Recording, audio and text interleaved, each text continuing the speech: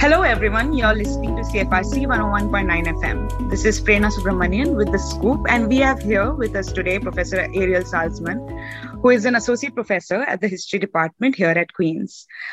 Today we talk to her about the ongoing crisis with respect to Palestinian rights, given her knowledge around theories of state formation and histories of Muslim societies.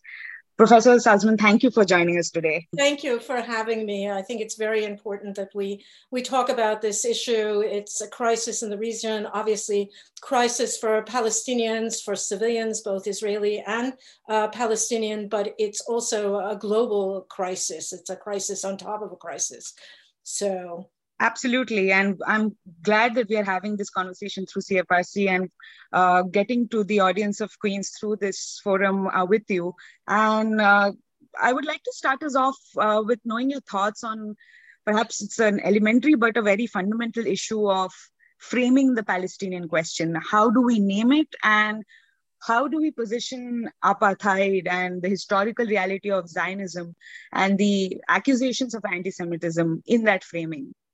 Well, let me just start to say that, I think that, many of us in the academy and beyond have been very actively involved in opposing an effort by allies of the Israeli government and certain organized Jewish communities to pass a new definition of anti-Semitism. And I have to say that was based on discussions that had nothing to do with creating an academically coherent or historically real notion of anti-Semitism, but was actively trying to link any kind of critique of Israel with accusations of anti-Semitism, and therefore use the whole debate as a way to gaslight. Really, I mean, that's what we should be talking about.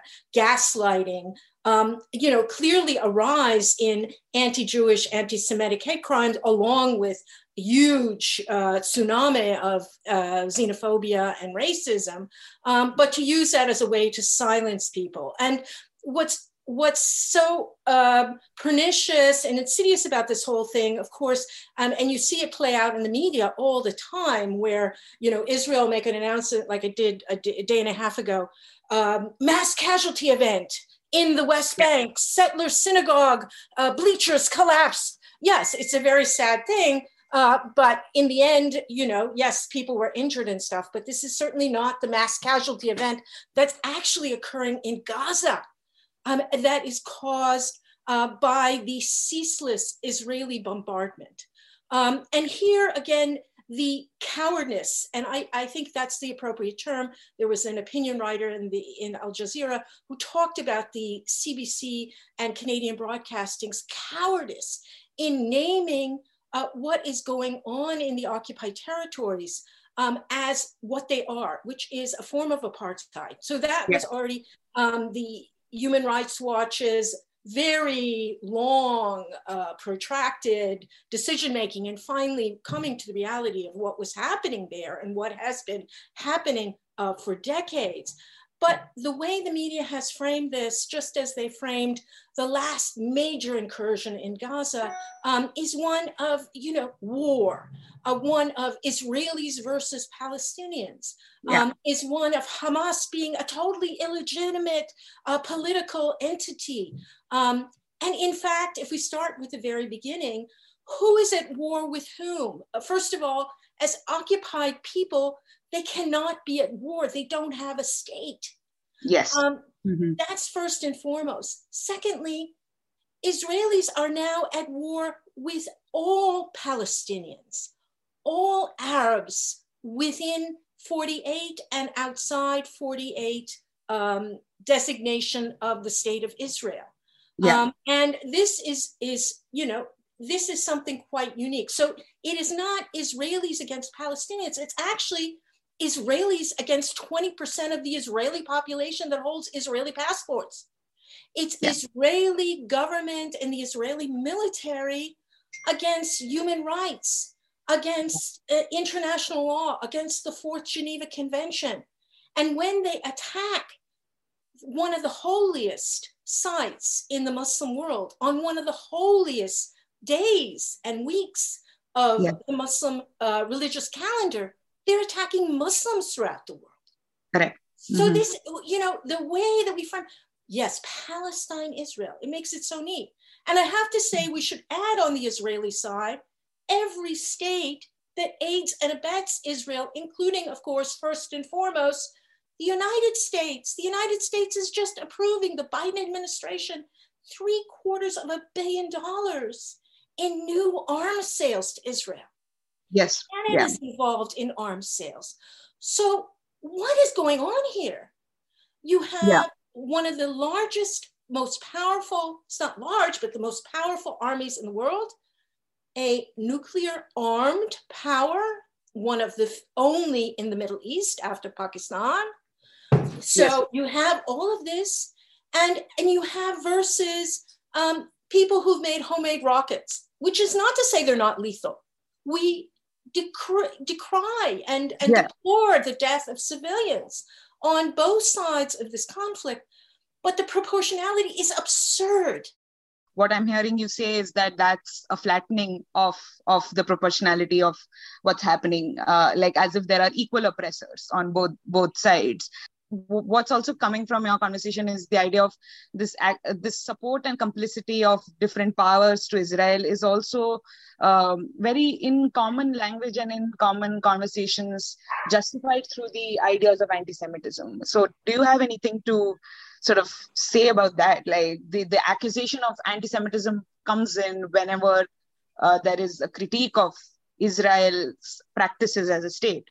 You see it. I mean, I just was looking at BBC before we started this conversation, and, right up there with the fact that, an entire family of 10, tens of scores of people, tens of thousands who have been killed over the weekend in Gaza, tens of thousands of people who've been made homeless, the fact that you don't even have roads that can carry ambulances to bring the injured to the hospitals, the fact that leading doctors have been killed in Palestine, in Gaza itself. You have that side by side with an incident in Britain where 2 or 3 Palestinian supporters called anti-Semitic terms to, perhaps some Orthodox Jews who are clearly defined, religiously as Jews.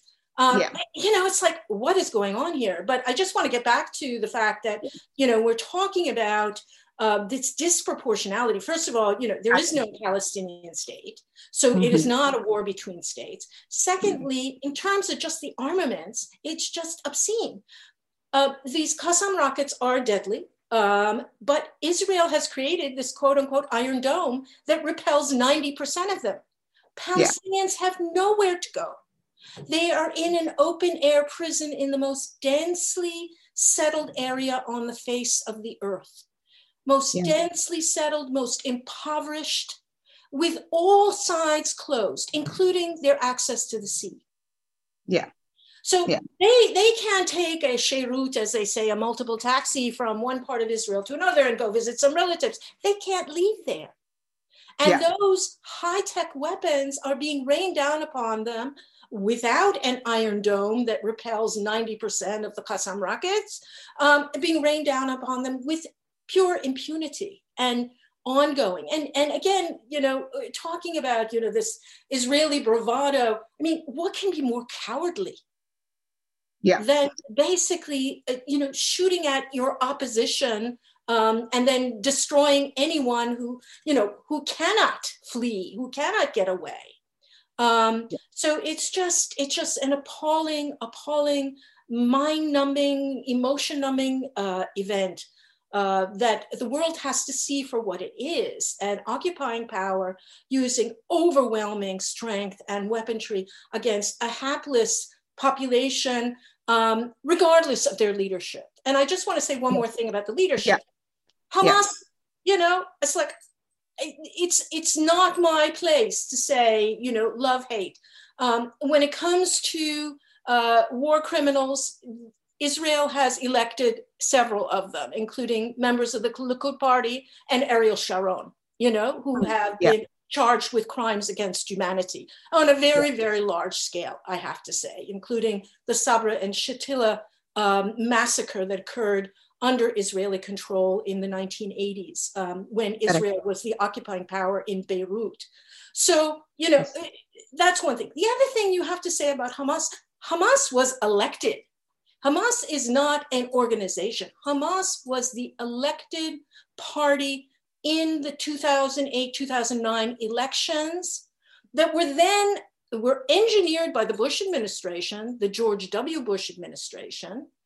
Yes. Even though they were told that Hamas would win because the PLO was almost, had been so discredited.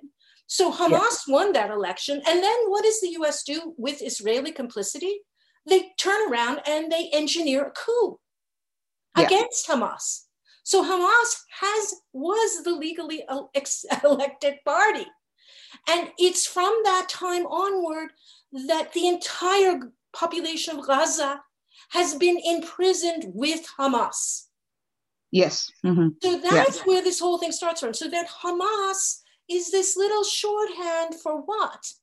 For an aborted democratic election that was opposed by the Israelis and the US, a coup d'etat, effectively, that completely severed the whatever was left of Palestine after the Oslo Accords and Israeli expansion into two parts, restricting one part and turning it into a complete open air ghetto with all checkpoints either controlled by Egypt in the south or in the eastern parts by Israel. I think that framing is really important, the way you've put it, because what happens with bringing up Hamas and even bringing up what's happening in the Middle East in general is that people stave off responsibility or having a responsible conversations by saying, oh, it's so complicated, like Middle East, there's always some conflict in the Middle East, there's always some tension in the Middle East. And I think there is a very concise way of putting together a very complex history if we want to have a reflexive and a responsible conversation around it. Perhaps we can talk about how you are very self-reflexive of your own positionality in your academic and political activist work. And it would be great if with the CFRC audience today, you could share your perspective through that very important lens and perhaps talk about the position of Jewish people, Jewish support or Jewish stance on what's happening in Palestine with Palestinian people. Yeah.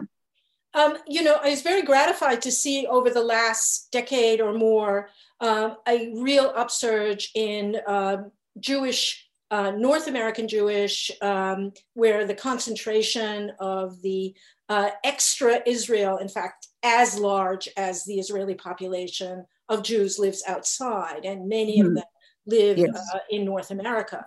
And I was very gratified to see a whole proliferation of organizations that are protesting way beyond the Peace Now movements of the 1980s and 1990s. And I think, and just recently we've heard, all sorts of figures talking about, we have to think about return Jewish people talking about this openly. And of course, expressing solidarity with Palestinians. So this is really good. But I have to say, from my own perspective, my own evolution in terms of thinking about where I stood vis-a-vis Israel, I think has to wrestle with the fact that that the positionality of Jews in the West, I think, still is problematic. And Israel solved some of those problems, especially for American Jews. All of a sudden they, were hyphenated sort of Americans in the way that Italians were. There was a nation state out there and they could transform the image, the traditional image of a Jew, with these new macho figures, and you see a whole generation of, Jewish athletes, for example, coming out. So there's this machismo, this masculinity, this way of leveraging Israel into positionalities within American politics, which of course you see, coming full force in the Trump administration, with the partnership with the Kushners. And so, you see that. And you also see, a really rising disaffection over the last 20, 30 years between many younger and even older Jewish Americans and Jewish Canadians toward the actions of the state of Israel and the treatment of Palestinians, and also this revulsion toward a society in which Jewish supremacy has become, the defining issue, really, the defining way. And I think for Orthodox Jews, who many of us, who are not raised in, super religious homes, even if, or at best in Reform Jewish homes and families, we always looked in askance at these ultra-Orthodox Jews, especially the ones who opposed the state of Israel from the very beginning. But what they have also told us, which is, I think, something very critical that we have to think about as well, is that not only has Israel changed the identity of Jews outside of Israel, but it has also, unfortunately, destroyed a lot of the ethical core within Judaism in creating these fundamentalists in the same way that you have the fundamentalist movements in India, fundamentalist, ultra-nationalists, that had no basis in history or in the traditions of the religion, destroying the universalism, the separatism that was part of Jewish tradition, but also the universalism of its ethic and morality. That is what is being destroyed. So Judaism itself has been twisted and transformed in this process. And I think, for those who watched this unfolding and trace the sort of alienation in our own selves as we see ourselves pitched between, different sectors of the US, recognizing that there is white Christian supremacy and Christianity should be underlined along with it. As a facet of that type of racism.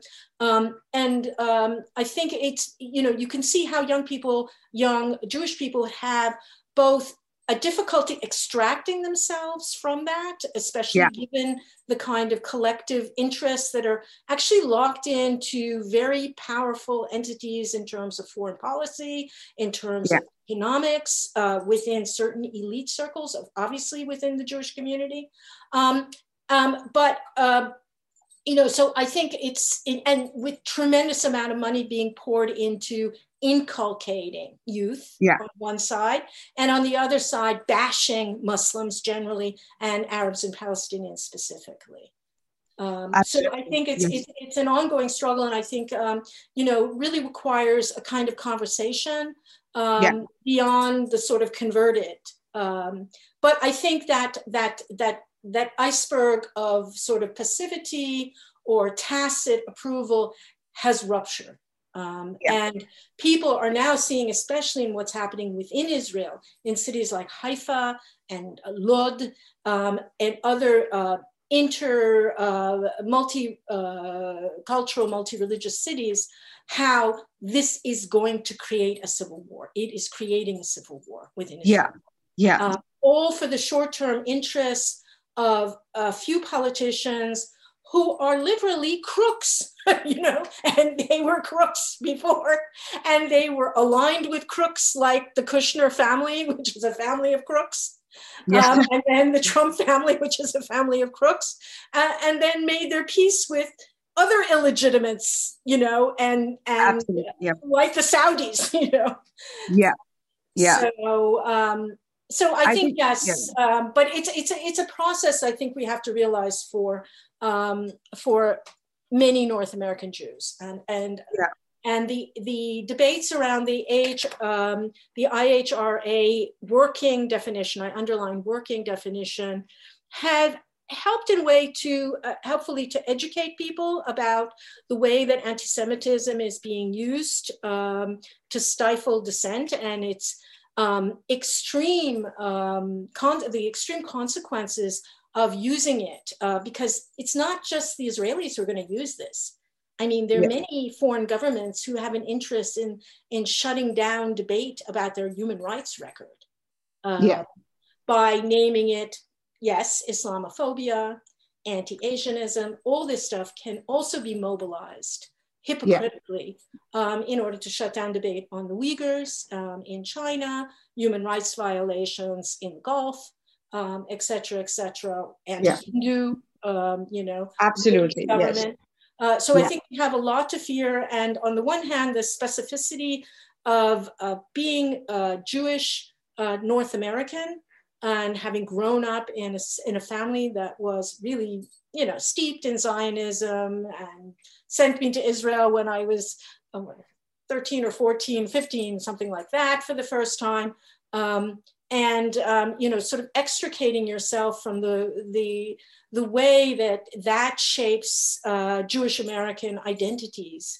Absolutely. It's something that is an ongoing process and we have to talk about. And given the insecurities communities feel, especially in epochs like this, when you can see globally this rising tide of racism and xenophobia that is shaping politics of the majority. Exactly. Like, that's such a contextualized and historically rich perspective, because that names occupation and it names nationalism with respect to religion and the political and the conservationist reframing of religion for enshrining inequality in global capitalism. So, like, as a mainland Indian who is also complicit in crimes against occupied Kashmiris, this has given me, and I'm sure everyone here who's listening today, to think about how it's not a global crisis just in the terms of how it has reached worldwide, but how it is actually intimately connected to the different countries we come from, different positionalities we hold dear to our identities. And this is an internationalist struggle. Thank you really, Professor, for having this really important conversation today and facilitating this, especially for CFRC here at Queen's, because with a lot of events of racism, Islamophobia and anti-Semitism within Queen's University and the Queen's community, and keeping in mind the importance of decolonial practices during this time, we only hope to have more such conversations. Thank you.